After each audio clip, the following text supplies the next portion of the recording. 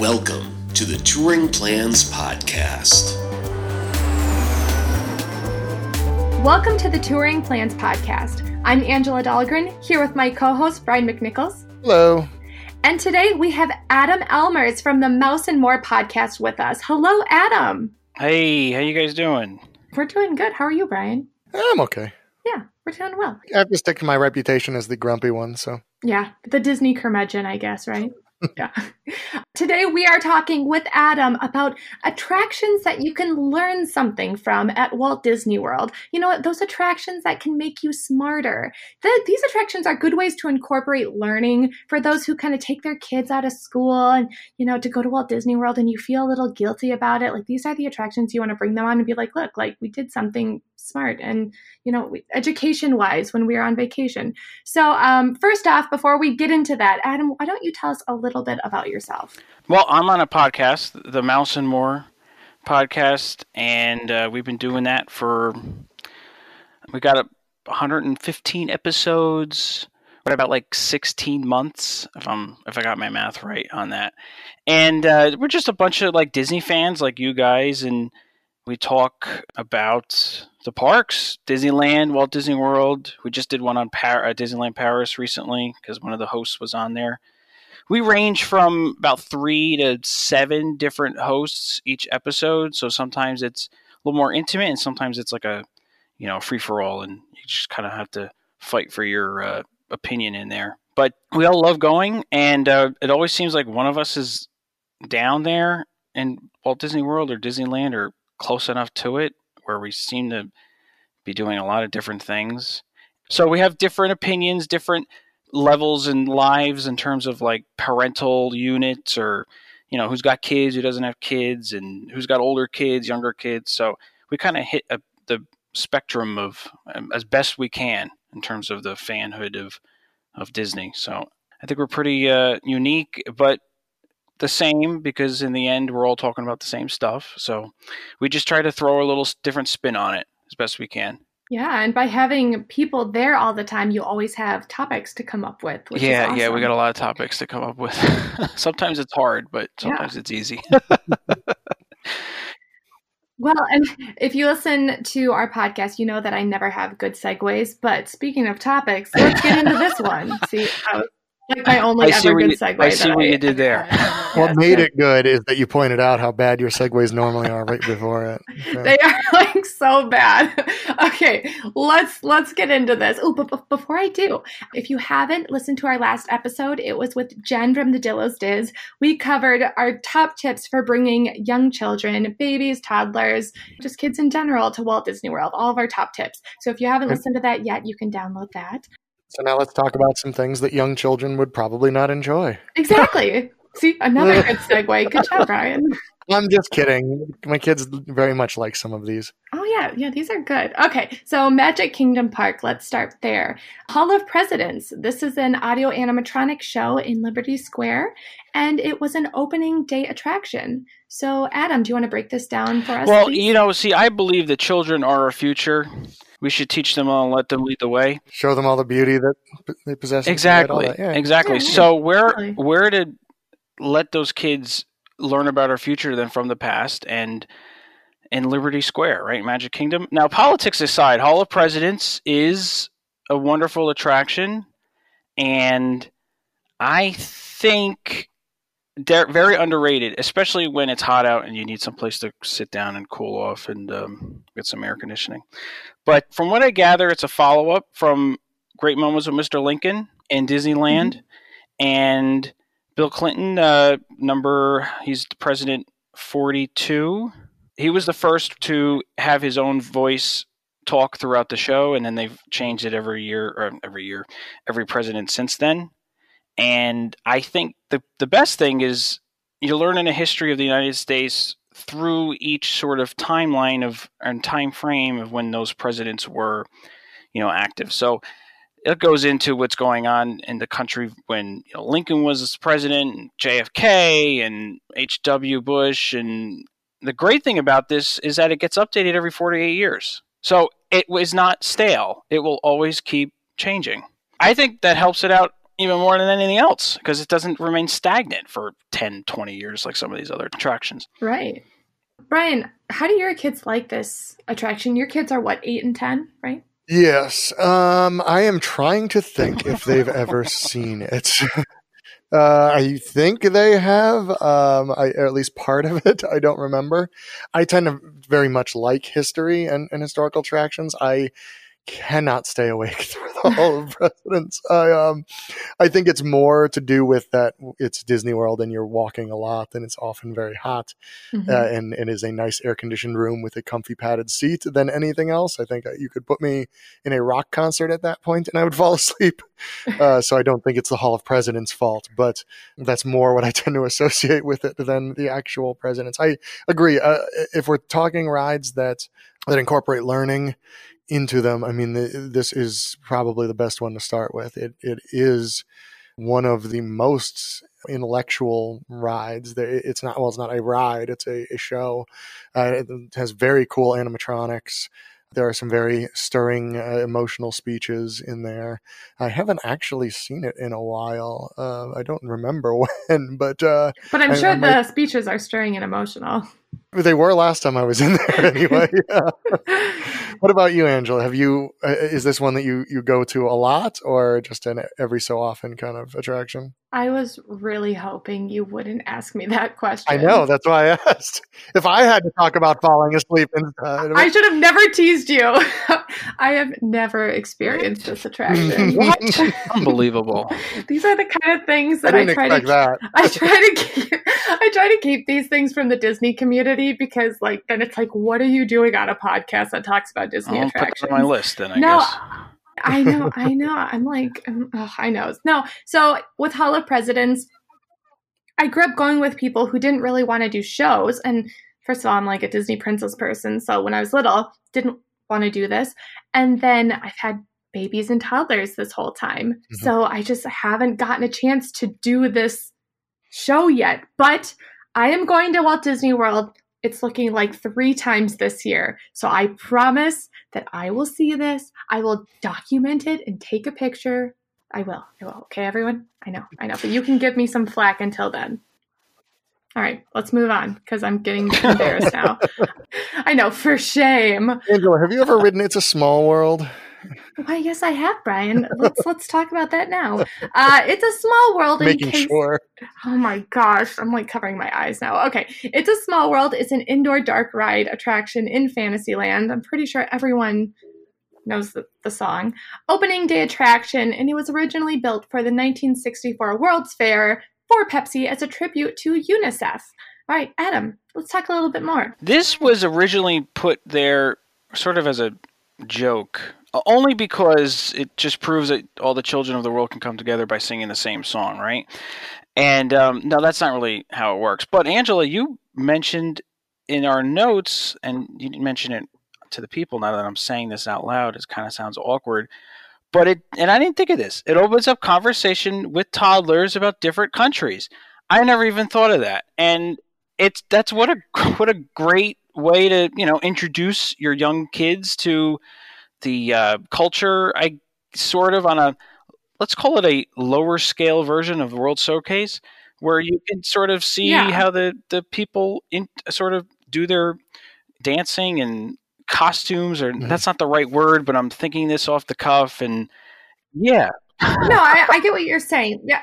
So he put this in as a joke. I kept it in because, going on this ride with my toddlers, they ask me a lot of questions about the different countries, and they see, landmarks of the country. And it does open up a dialogue with your young children about that wanderlust of seeing different countries and different worlds. And so that's why I left that in there, because it can be an educational experience with your young ones, very superficial because the countries are stereotyped. But still, you see those landmarks. They see different outfits that they're not used to. So it does open up a dialogue. Even though it was put in as a joke, I did keep it in there because of that aspect. Walt Disney's Carousel of Progress. This is an audio animatronic stage show in Tomorrowland. This is one that I think is really underrated. I really like it. It's like right there with the People Mover. I just really enjoy it. It's like my 2 favorites in Tomorrowland. Who wants to take this one? Brian, Adam? I can do this one. Okay. This was not quite an opening day attraction. It opened in 1975, so 4 years after the Magic Kingdom opened. Another one that was originally created for the World's Fair. Unlike It's a Small World, this one no longer exists in Disneyland. So the Magic Kingdom in Florida is the only place you can see the Carousel of Progress. It is quoted often as Walt's favorite attraction, although I feel like I've heard that about. No, it is. It is. By this point, so. It is. It very well might be. Yeah, I don't. It's like how you say that to your kids. Oh yeah, you're my favorite. You're my favorite. It's like Walt said that about every attraction. But much like Walt probably had a real favorite attraction, I have a real favorite kid, so that's fine. Yeah, exactly. Yeah. But it showcases the life of the typical American family through the 20th century and has a killer song in between the scene changes, which is actually part of the reason that my kids both enjoy and absolutely hate this attraction is because they like singing the song and dislike when I sing it very loudly into their ears as the theater is rotating. One of the cool technological parts of this is that it is kind of a show about the movement of technology through the 20th and into the 21st century. But the theater itself is actually moving rather than the scenes change on the stage. The seating area rotates around the stage, which is just a fun little tidbit. Yeah, it's something. Well, first of all, I just have to comment that I really want to go on a family vacation with Brian now so that he can sing random show songs to me because I won't get annoyed. I'll just be laughing and filming you. Because I know the people, Brian has like a little fan club and I know that the people would love to see this. We should do like a Patreon for you, Brian, and then those could be the little videos that we put in. It's just clips of you singing me walking Disney around songs. the park singing. Yeah. Yes, that's not a Disney curmudgeon thing to do. No, I'm not really well, I'm a little bit, but not about stuff like that. No, I like singing. It's your character. Yeah. You want to hear a more curmudgeonly take? I really wouldn't be sad at all if the Carousel of Progress got replaced. But you monster! Oh my gosh! I like it. I like it a lot, but it's all nostalgia for me at this point. Like it's okay. I'll stop now. No. Go ahead. You two can pile on me now. We did it to Angela last round. Yeah, I know. It's your turn. You take the blow. So, yeah, you kind of talked about what we're learning is how far technologically we've come. And you also learn little facts about each era. Like you learn about Charles Lindbergh and traveling by train coast to coast and those kind of little things. But you'll learn about them in a very playful way. So, yeah, it's a fun attraction. Nice air conditioning. Good place to take a nap, I guess, if you're not interested in the attraction. But I personally really enjoy it. And it sounds like Adam, you do I love too. it. And one of the things, if you take the Marceline and Magic Kingdom tour, they take you through the Carousel of Progress, and the tour guide puts a flashlight on and points things out to you as you're going through it. So you kind of go through it on your own as a group. And when I went, and I'm sure the tour guys, this is part of the script, is that this was supposed to represent Walt in each time period and how he would have interacted and reacted with what was going on around him. And I think for somebody that was so interested in the future and how things were supposed to develop and how we're supposed to learn from the past and move on, it puts it more in perspective when you're sitting there and watching it, thinking, oh, well, think of this as the same person going back and thinking, oh, wow, look how life happened, and then going forward thinking, wow, look at life might happen in the future. I understand that the last scene is not really the future anymore, and maybe they should update it, maybe they shouldn't, but I'm okay with it because I kind of like the little jokes that they put in there and the ski boots and the VR television. I mean, and the turkey that catches on fire. I mean, that's funny. That's real American living right there. That happens. You know, you burn the turkey, the Christmas turkey. So you got to go get pizza. Yeah, I actually don't mind the end scene, although I also am of the opinion that they should probably years ago now have changed Tomorrowland to a retro future. Yeah. I would love to see some of the older Disney things go into more of a retro stage. I always think that with the Polynesian too. I would kind of love to see them go. The outside of the buildings are already still the 70s colors. I'd love to see them just go full out like retro 70s with it. But and that's how I feel about Tomorrowland. I would love to see a vision of the future as seen from like the 50s, because it would be more timeless that way, at least. Yeah. Well, embracing that nostalgia instead of constantly having to refurb to kind of keep up with technology. Yeah, embrace the nostalgia and kind of go with it. I get it. Okay, let's move on to Epcot. It's a great, big, beautiful. Oh, sorry, I thought we were switching scenes. Oh, Shining at sorry, the light end of every day. Sorry, I screwed up that line there. You know what? We could try again. There's a lot of other songs that we could sing later on. I love singing. They never let me sing on our show. Well, now's not the time here either, Adam. I'm just kidding. Okay. I'm getting too giggly this episode. Okay, Epcot, Spaceship Earth. This is a good one because I was just, I turned this on, the soundtrack to this in my car today for my kids and was giving them like a little history lesson, you know, in the car about each of the scenes and making papyrus and then the Renaissance and all that stuff. So this really is an educational ride. So Dark Ride in Future World, opening day attraction. It's been updated 4 times and is going to be refurbed again, rumored the end of 2019, beginning of 2020. And it's going to be down for 2 years, which is like devastating to me because I have to go on this every time I'm at Epcot. And what am I going to do? What am I going to do for 2 years? I don't skip the whole park. I know. I had to do that for Hollywood Studios for like 2 years or 3 years. So honestly, for Epcot, like, go in International Gateway and don't even go near Future World because it's going to be it's going to be all walls for the next 2 years anyway. No, seriously. I mean, it's not honestly not a bad idea because what am I going to do? Just go around the sides so you can still ride, you know, Test Track and Soarin' and stuff, and just not go in that middle part at all because it's going to just be they're redoing the whole entranceway, and it's going to be a mess for a while. It'll be awesome when it's done, but it's going to be so tough cool. ride before. Yeah. Oh, it's going to be so good.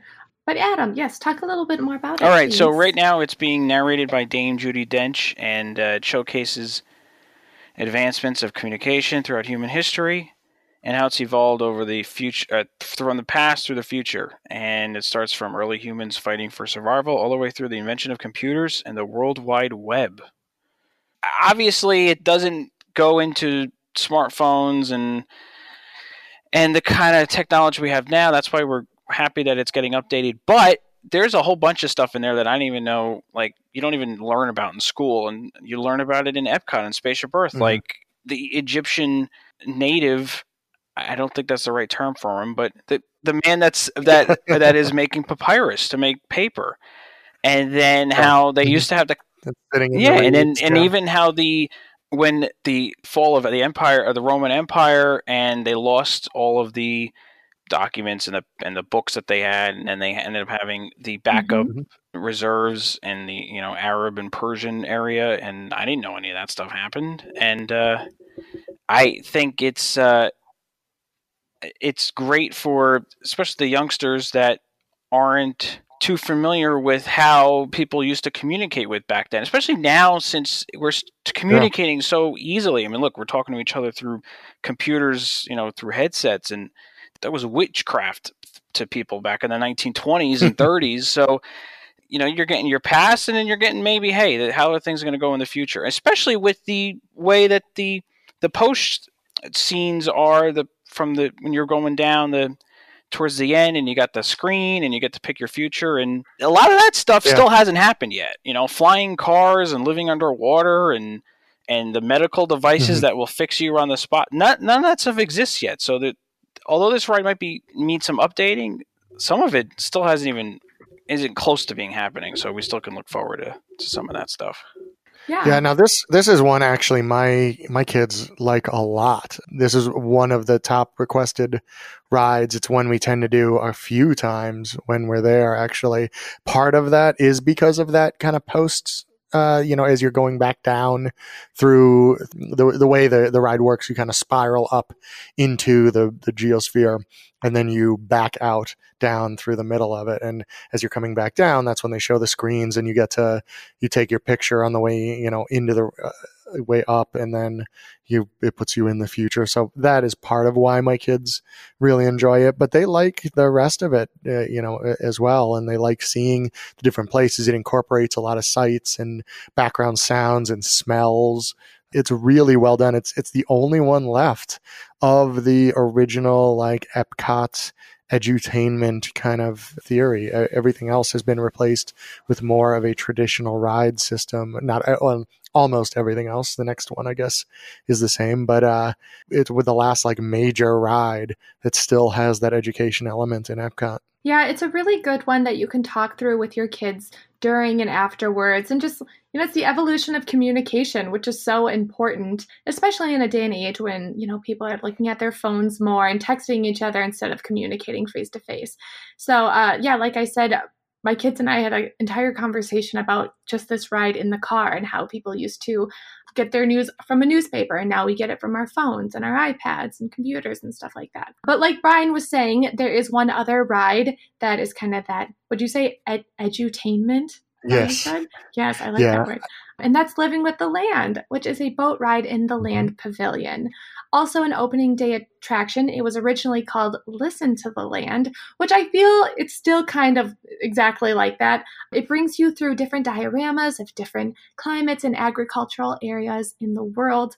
And it's a greenhouse tour and kind of a bug tour and how they use bugs and everything to grow plants. I don't know. It's a lot. I have a video on it on our YouTube channel, and we've talked about it before in the podcast. Mm-hmm. But can one of you, either of you mind talking about what else you learn and why it's important? And the behind the scenes tour too. Yeah.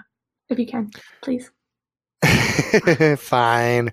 I won't go too far on it because Angela and I did an episode just on the Land Pavilion a little while ago that you can find in our back catalog, where we talk pretty extensively about everything in there, including Living with the Land. And it sounds kind of boring actually, but it's captivating. Like it's a very fun, pleasant way to spend, 10 or so minutes.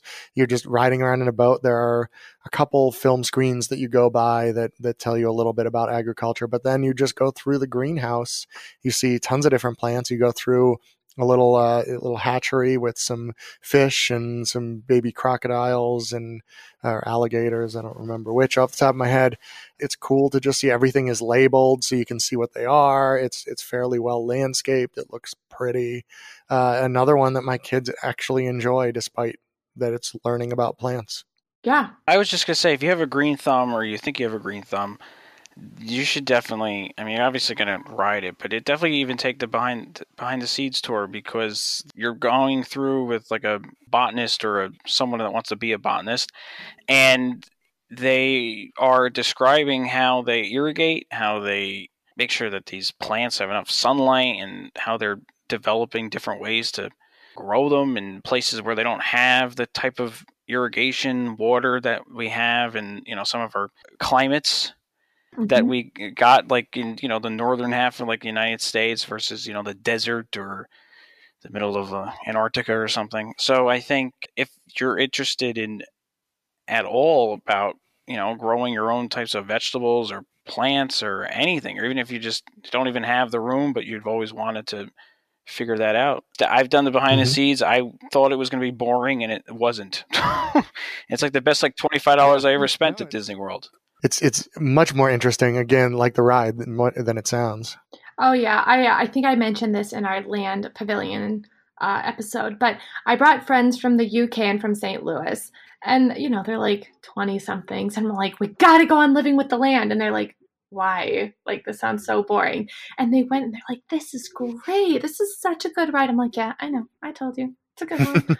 So, yeah, that's definitely one to check out. The American Adventure. This is one that I recently went on in August.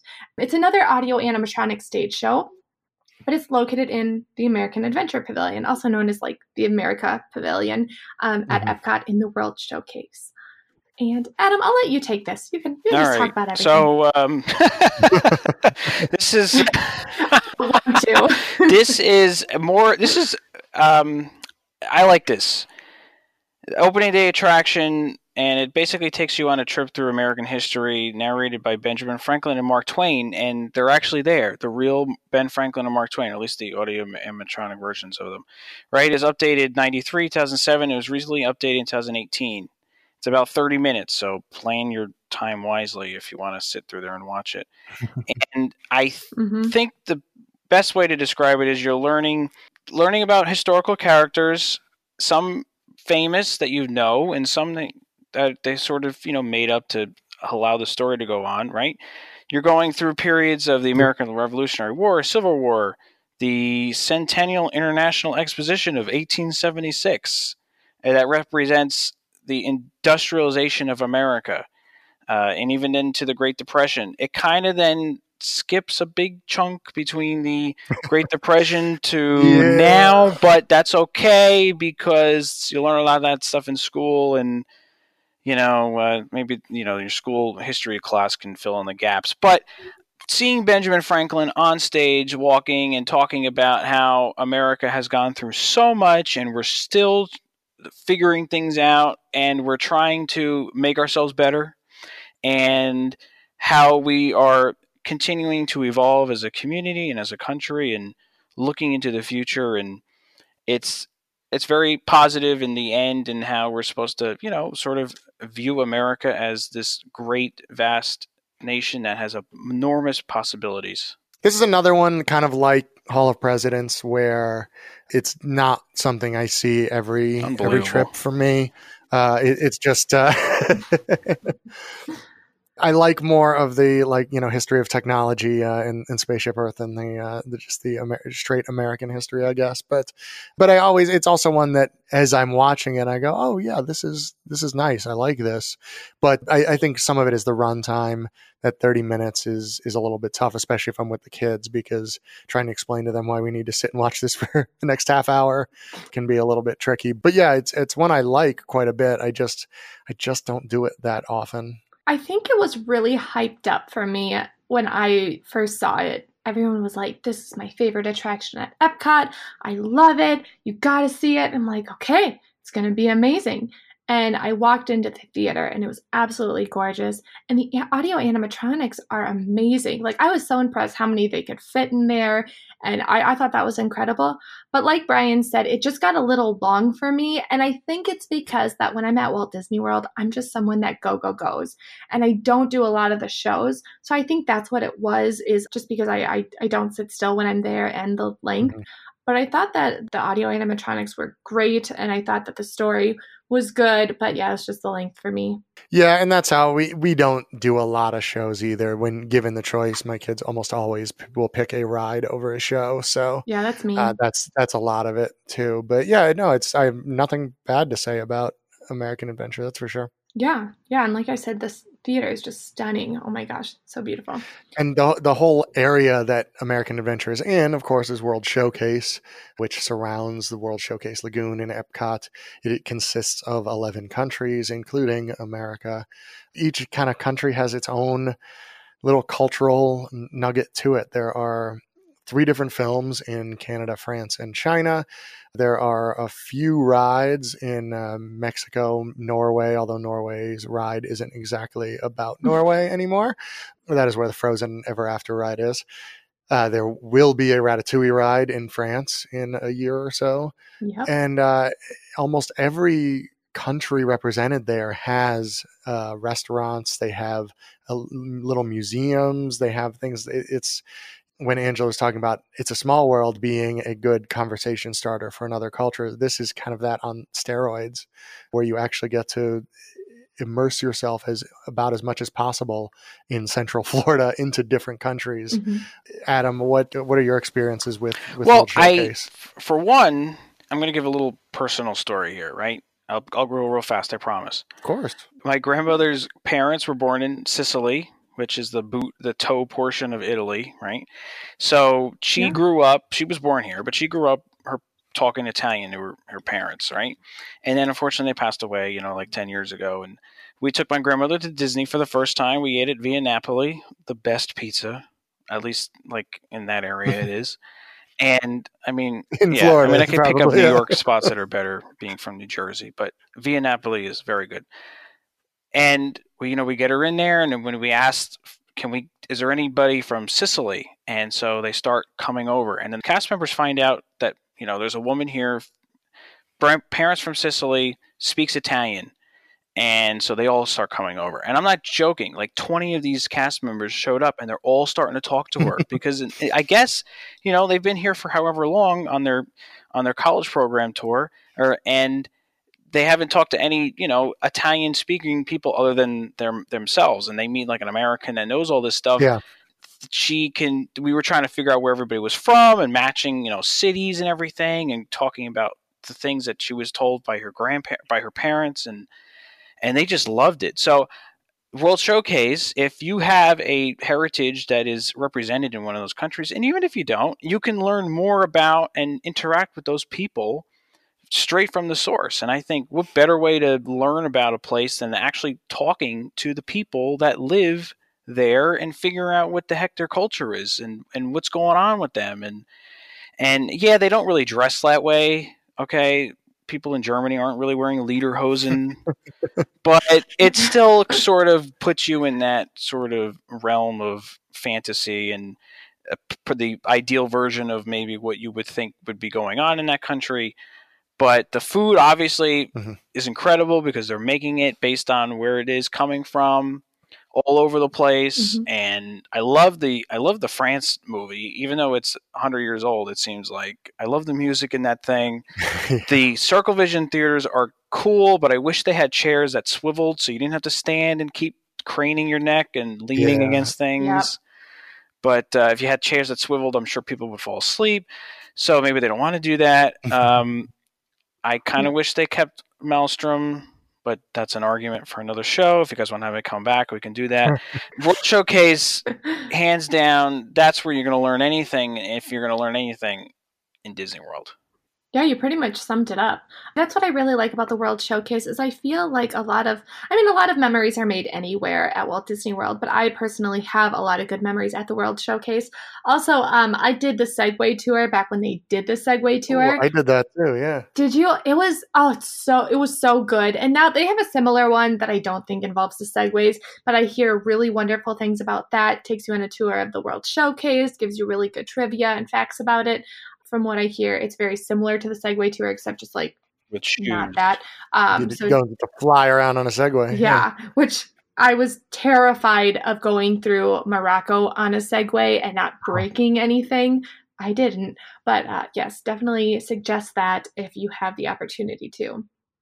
All right, I want to point out that Adam, he thought of this topic and kind of created the outline, and I was really happy that he included Disney's Hollywood Studios because though it's not traditional, like education based, it is in the sense of the arts and a cinematic education. So there are two attractions that we have to discuss. And the first one is Walt Disney Presents. And it was opened in October 2001. And it's a walkthrough attraction showcasing models, pictures, and artifacts from the Disney archives. And really, it just, at the end of the day, showcases Walt Disney's life, the hardships he overcame, and the creation of Disneyland. So really, what are we learning about? We're learning about Walt Disney and his legacy and everything, the resorts. And they showcase how he and the animators created the movies with the paint, the different levels of the paint. I had no idea how they make these movies, right? The multiplane camera is the coolest thing. I love seeing I don't know how that stuff works. So you find out, oh wow, that's how they do it. I thought they just kept drawing, and then that's how they just keep copying the same picture and over again. And then the models of how they designed the parks to look and how they used the miniatures to sort of figure out how everything was going to look. And I hope that thing never goes away. And if it does have to go away, I hope they move it to somewhere nearby. Yeah. That's what I meant when I said resorts, is I meant Disneyland Resort. Just so people are like, what do you mean by hotels? Okay, go on, Brian. Yeah, no, I was going to say, I'm totally with you there, Adam. I think this is definitely something they should keep. And I understand they'll put characters in there. A lot of times they'll put models of things that are upcoming. They had, like the Star Wars Galaxy's Edge model in there for a little while, I believe. And, I understand they do that stuff to try to get more people in the door because it's not the busiest place in the world. But I think they do understand the importance of keeping some of the innovations that Walt had. And, it's one of those things like some of the stuff we had mentioned about Carousel Progress in the past. Like, they don't sound like innovations now because it's stuff that we've moved past, but it's nice to see really how interesting that the things are. And the multiplane camera I mentioned before is, it's kind of a camera pointed at the ground with just stacks of different panes of animation in between it to give the film depth, which I always think is one of the coolest things I've ever seen for like an animated movie. And they have at least, I don't know if it's a real one or if it's a replica of one, but you can see exactly what it looks like and how big it is and how hard they had to work to actually make movies then. What is also similar to Walt Disney Presents, if you do like that, is the new show on the Grauman's Chinese Theater. It's called Wonderful World of Animation, and it just features 90 years of Walt Disney and just acknowledging that it all started with a mouse.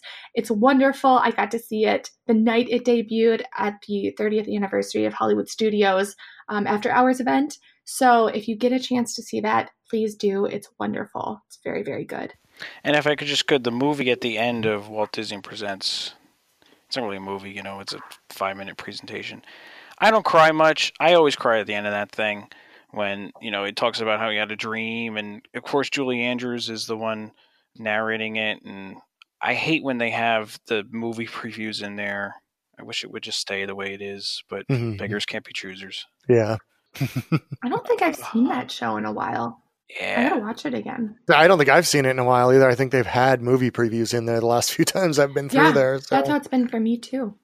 All right. Which one of you wants to talk about Indiana Jones Epic Stunt I can't say it. Spectacular. That was a fail. Go ahead, Adam. I'll let you take this one. All right, so you might one. not think you're learning anything about this, but this stunt show, August of 1989, goes through some popular scenes from the Indiana... Wow, I can't. I'm getting too excited.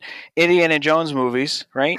And what are we learning, right? What the heck are you learning in this? Well, when you think about it, you're learning how they make movies, how they stage different stunts, how they have to have all these extras.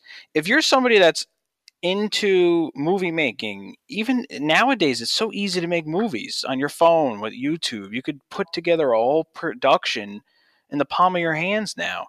This is showing you how they have to do it and how to make it look right.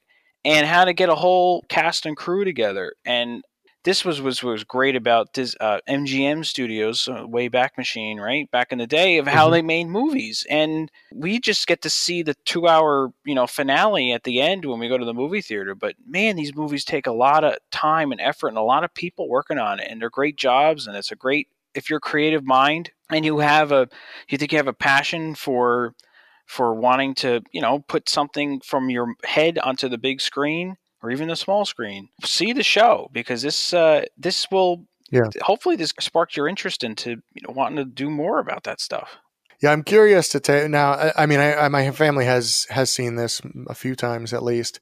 It's another one of those that we don't generally do every trip. It's more of an every other kind of, but I'm curious to have my daughter see it again because she's 10 now and she's just starting to get interested in, and she's just kind of starting to realize that like movies and TV aren't real, I guess. She'll ask me, even YouTube videos they watch and stuff like that. She'll start to ask me like, oh, well, how did they do that? And, I'll explain to her because she's just realizing that you don't have to film stuff sequentially and things like that, So I'll be curious to see what her reaction is to it next time we do see it, because I think she'll find it a lot more interesting now, or before it was kind of just people throwing themselves around and fire. Yeah, that's a great one that I feel like I did more when I was younger, but haven't as much since. It's been several years since I've seen this one. I have so much to do this year on my trips. Oh my gosh. Okay. It doesn't help that they haven't changed the show since 1989. That's a really good point. I feel like if you've seen it once, it's like kind of the same after because that. It's mostly scenes from, I think it might all be scenes from Raiders of the Lost Ark. And, there's been 2 other Indiana Jones movies that I will admit exist. So, you didn't like Crystal Skull there, if they Brian? I will say, if they decide to do a Crystal Skull, I'm getting a lot closer to the age range of someone that could play Harrison Ford now. Although I think I was actually his age when he was in like Temple of Doom. I just look 20 years older than that somehow. I like how there's like a moment of silence when you acknowledge the like two of them. We're like, yes, we understand. Okay, Disney's Animal Kingdom. This park is packed with education, and it's all centered around animals. And who doesn't want to learn about animals? Kilimanjaro Safaris probably being number one because you get to see these like real African savanna animals. It was an opening day attraction, and these are animals that you don't really get to see. Maybe you'll get to see them at the zoo, but it's a completely different environment. I mean, you get to see these animals pretty up close in what's considered a more, I don't want to say natural habitat, but you know what I mean if you've done the attraction. A lot closer to natural than most zoos. Exactly. Yeah, they did a big promotion, and I every time you describe Animal Kingdom as opening day attractions, it always makes me sad because I was in college when Animal Kingdom opened. What was it that, wasn't 98? that long ago, was it? 98, yeah. Oh, I was 9. Me too. Yeah, Actually, no, I was 8. Actually, I was 7, but let's not. We're not counting. Okay, youngin. now you're hurting Brian's feelings. Now let's move on. Jeez, but yeah, they did this whole promotion, especially when the park first opened, that it is not a zoo. You know, they kind of made up an African word that when you pronounced it, it said it was not a zoo, but it's kind of a zoo. But it's a really, really, really good one with rides. And Kilimanjaro Safari is probably the best thing they've done there as far as incorporating the animals into what is essentially a ride. Yeah. They used to have, of course, more of a storyline with poachers and things that they have kind of since given up on. But it still goes, the truck still goes a little fast. They will still occasionally have the bridge that sort of collapses, although that's very, very hit and miss now. Mm-hmm. But mostly you get to see animals in the most inventive habitats I've ever seen, where it looks like there's no barriers between them, even though there are lots and lots of barriers. I love it. Kilimanjaro Safari is one of my favorite rides. That is absolutely one we have to do at least once every trip. It's so good. I mean, you get to see how the animals interact with each other. You get to kind of, I don't know if you get to see their diet, but kind of, and you get to see their sleep habits, and you get to just really observe the wild animals, so to speak. It's great. I love it. My kids adore it. Oh my gosh. If they could do it every day, they would. It's a great one. Can't say enough good things about it. I just wish they always had like the lions roar every time you went past them. Gosh, why can't they make them do that? A little electroshock, There was one time I was on it, and the lion was at the rock right where the truck goes past. I don't know how the distance, it felt like he was right there, but it was probably like 20 feet, but it felt right there. It was the only time. The rest of the time the lions are always at the top of the rock sleeping, and they're not doing anything. Yes, I know. I always think that with the rhinos, like every once in a while you'll go by those rhinos and they're just standing right next to where the trucks are. I'm like, this doesn't seem like this. I've seen them where they start moving their legs like they're going to start running at something. I don't know what they're running at. Hopefully it's on us. You're like, how good is that barrier? Well, there's no barrier there. There aren't barriers between the road. Like there, that's I'm assuming that somehow the rhinos just don't attack the truck. Maybe they just won't attack something bigger than them. I don't know. I'm pretty good with animals. That is one of the areas that I love learning about, but I don't know exactly why the rhinos don't occasionally just decide to spear a truck. If you're listening, respond to us on Twitter using #TPPOD and let us know, why don't the rhinos attack us?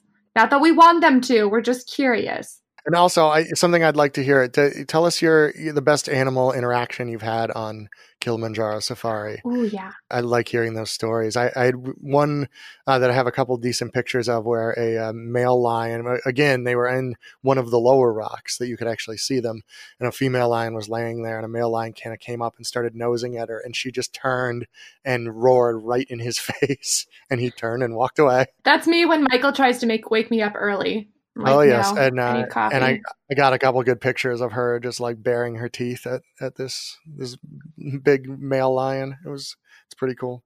Yeah, that's a mood. Animal exhibit and paths. That is our next one. There's several of these. And if you follow our Instagram page, this is a plug for sure, the Touring Plans Instagram page, we go to Animal Kingdom quite a bit and post in-park footage of us going to see Baby Grace at the Gorilla Falls Exploration Trail. We check out the birds.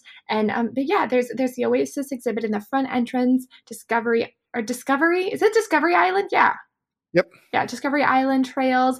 There's the Maharaja Jungle Trek. Almost. Did I say it wrong? Isn't there Maharaja? There? Oh, Sorry. Yeah. you know what? I was almost proud of myself there. Okay. Maharaja. Oh, that Yep. makes sense. Raja, the tiger. Oh, with I the see what they lion. did there. Oh, I said it with such conviction too, and was completely wrong. All right. I wanted to mention it because somebody else was going to afterwards. So that's just why. cutting off the tweets there. I'm glad that you're there to tell me when I'm wrong, Brian. That's what I'm here good. for. Exactly. It's nice. All of these offer self-guided walking tours of the animal exhibits with, cards that you can read information, postmarks, giving you those facts and information, like I said, of the animals. This is the most zoo that Animal Kingdom gets are kind of these walking trails. But again, they're real nice. Yeah. It's a nice zoo. It's a Disney zoo, right? I mean, the Maharaja Jungle Trek part, like where the tigers are and everything, it kind of looks like an old ruined temple. Like it's very, very pretty, even if the tigers aren't visible, which is kind of how I see them most of the time, is invisible. Yeah, So, we didn't get to see it. We didn't get to do that with my son. He loves tigers, but we didn't get to do that because we thought that they took the tigers away, but they're just not visible. I think they Is just that kind of hide. how it is? I think all of the enclosures, there are areas where the animals just can't really be seen, just to kind of give them space if they want it. And tigers are just a little shyer than most, I think. I get It seems like it's one of the two. They're either invisible or they are right up against the glass. And that there's no in between. It seems like with those, like cats in general. Yeah, that's like me. I either want attention or I'm like, get away. Yeah, Mhm. I understand. Rafiki's Planet Watch. Adam, can you please talk about that? Rafiki's Planet Watch right now, self-guided walkthrough exhibits of showcasing animals, how they're cared for at the Animal Kingdom themselves. So they have some, glass sort of partitions where they have the veterinarians sometimes working on the animals. I believe they still have a animal expert come out and hold like a snake or a reptile or some type of, Yep. A ferret. There was a ferret there. I think, the some one type day I of was like in there, yeah. holdable animal talking to whomever wants to sit and watch about the animal that they're showcasing. Now, I know they've changed some things very, like as of today or yesterday, recently. So I can't speak on the animation a part of it, and I know they changed some things. I think the petting zoo is still there, which who doesn't love a petting zoo? Yeah, you get to brush some especially goats. the people That's that great. make Purell. They love petting zoos. But the petting zoo is great because how many? I don't know wherever you guys come from, but where I come from, we've got woods and petting zoos available. But if you're from maybe a city type area, you don't even get to see farm animals or a ferret being held by an animal expert. So it's more hands-on. Definitely great for the children to learn more about whatever kind of animal that they got showcasing that day. Yeah, and if anybody that's interested in the medical procedures, there sometimes you can ask at guest services and stuff, and if there's a scheduled procedure, sometimes they can look for you, or at least they used to be able to. But a lot of times it's just checkups and things, so you just have to get a little bit lucky that they're there. Last time I was there, they did have a warthog actually out that they were just kind of putting him back in his crate to go back into his enclosure, but still neat to see. Yeah, what they've added as of very recently is basically like an animation academy, like they used to do in Hollywood Studios, where you learn to draw. And they moved that out to Rafiki's Planet Watch now, so you can go out there and they do. I think it's more like animal based, but still kind of animated, so the way I read that, and I haven't really seen anything from it yet, but is, you could learn to draw like Timon and Pumbaa or something from The Lion King rather than like, a human character. But still, now you can learn about animals and learn to draw them, apparently, while you're out there. I know. Now you do have to, we should probably mention, to get to Rafiki's Planet Watch at Animal Kingdom, you do have to take a train from the Africa section. So you really kind of have to add a pretty good amount of time to your day. Yeah, I was just going to mention that. Yeah, the train's only a couple minutes, but you might have to wait 10 or 15 minutes for it on both ends. And then, of course, the time you spend walking around there. So I would budget at least an hour for Rafiki's Planet Watch, including transportation and possibly more if you think you're going to want to spend some time out there. Well, I'm waiting for them to turn that train into a Zootopia one. And then they could just play the Shakira song over and over. I will say, if Rafiki's Planet Watch does anything, it encourages, hopefully encourages somebody out there to become a veterinarian and take care of our animals. And if that's all that it's there for, then what a great thing for Disney to have on property, is a place where it could encourage youngsters to want to go into a field of, not that we want to encourage kids to figure out what they want to do for the rest of their life when they're 5, but you know what I'm saying. If it's going to encourage a kid to want to, help out animals, that's great. What a great spot for it. Right. It serves as inspiration for maybe future passions. You know what I mean? I get it. Wilderness Explorers is something I have not done just because my kids are not old enough. Which, I mean, why would that stop me? I'm like a big kid. Okay, Adam, then I want you to talk about it because I haven't done it. I don't really know much about it. It's like Boy Scouts, but within a 5-hour span, right? So you're going to meet at, actually you could start it at a bunch of different places, but you probably want to start at Discovery Island, and there's a Wilderness Explorer sort of encampment right there. You're going to have to go through the whole pledge. You got to put your hand up and do the little song that they got. You're going to get a booklet, and then there's about 20 or so different spots all around Animal Kingdom Park where you have to answer a question, figure out a riddle. You got to look for stuff around the area, all having to do with what is going on in that spot. So, Dinoland, you got to look for a fossil about a dinosaur and write down what is going on with that fossil. Or same thing with Rafiki's Planet Watch. If they're talking about a snake, you got to write down what kind of snake it is. And then you go to whatever stand is nearby, and then you got to answer the questions. They give you a badge to put in your book. And hopefully you get it all done by the end of the day, because then you become a real wilderness explorer, and then you get the big sticker that you can wear. And I think what's great about this is it teaches kids to persevere, to, want to finish something throughout the day. It keeps them entertained as opposed to staring at their phones while they're walking around the parks, and it gives them something to figure out and look for each, as they're going through each section. And it's teamwork. If you're working with a friend or a, brother and sister, or, even your parents, trying to, do things together. And it's especially in the Africa and Asia sections of the park, you will interact with people from those areas. So you'll learn more about their culture, and your kid's going to learn, or you, Angela, are you going to learn something about that specific area that you didn't even know about and you didn't know existed. And my gosh, what a great way to learn and have fun at the same time. It would be interesting to do a series on Wilderness Explorers versus Pirates League versus the Agent P at Epcot. I don't think Hollywood Studios does one, do they? No, not yet. Anyway, it'd be interesting. But they will. They'll be starting to do some stuff with their Play Disney app when Star Wars Galaxy's Edge opens. Yeah, so. It'd be interesting to do a series with all of those and compare them and see which is the best and rank them or something. Wilderness Explorers is more, I think, hands-on. It's less to do with the phone and more to do with actually looking at something and figuring it out, and you use your brain capacity more than the other ones, I think. I've done the other ones. The other ones are just, pushing a button. You want to do a whole series? I just answered the question in about 2 seconds. Well, I guess that idea's done. I've never done Wilderness Explorers. Oh, your kids are prime age for that now. I know. For some reason, we've done Agent P. We've done the Pirates Adventure in Adventureland.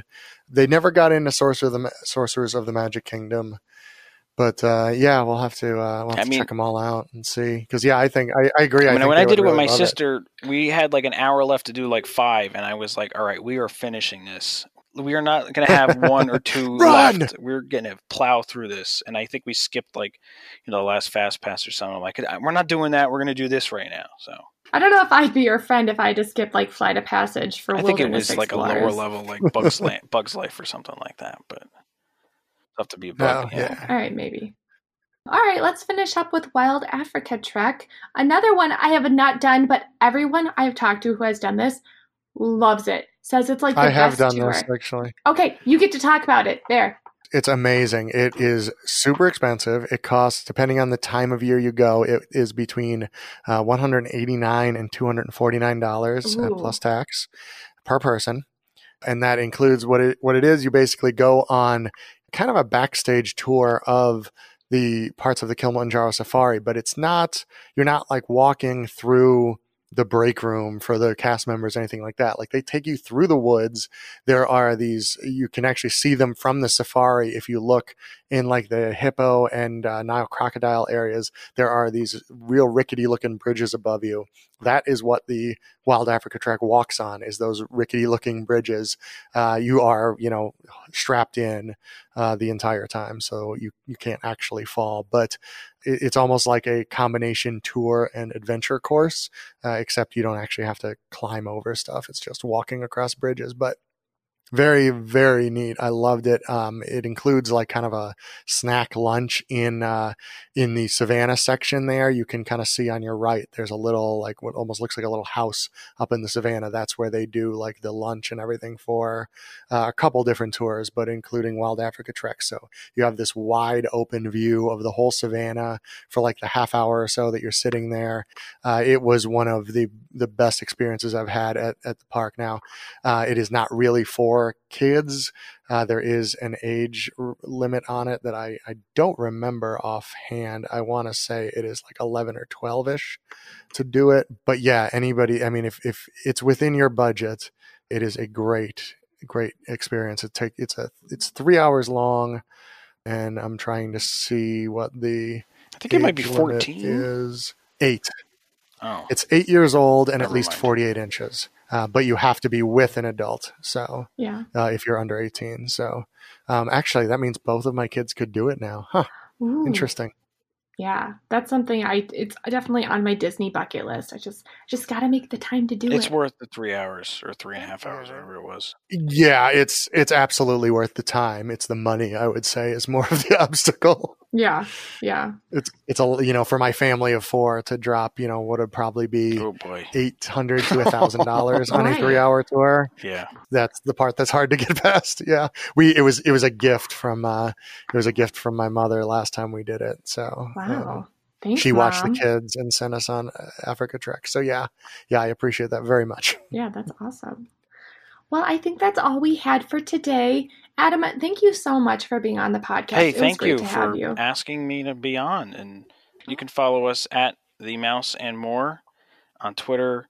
It's like that on Instagram, and on Facebook at The Mouse and More Podcast. And we have a private group if you want to join us. And I do appreciate the listens and the follows, and I am the one that personally runs the Twitter account, so anything you see on Twitter is coming from my mouth or my fingers, I guess. And Angela Nice. is great on the Twitter. Brian, I don't think I've had as much interaction with you. No, I don't interact so Brian's much. super cynical and funny. He's a great follow. I Speaking- actually talk. I seem to talk very little about Disney. Lately, it's been a lot of okay. NBA stuff. So, But if you want to follow Brian, he is Fat Brian on Twitter. I am at Angela Dahlgren. And then we are at Touring Plans for everything. We're Touring Plans Facebook, Instagram, Twitter, and YouTube. So yes, I hope you all have a great day, and we will talk to you on the next episode. Bye. Thank you for listening to the Touring Plans Podcast. More money-saving episodes on the way. In the meantime, plan your perfect trip at touringplans.com.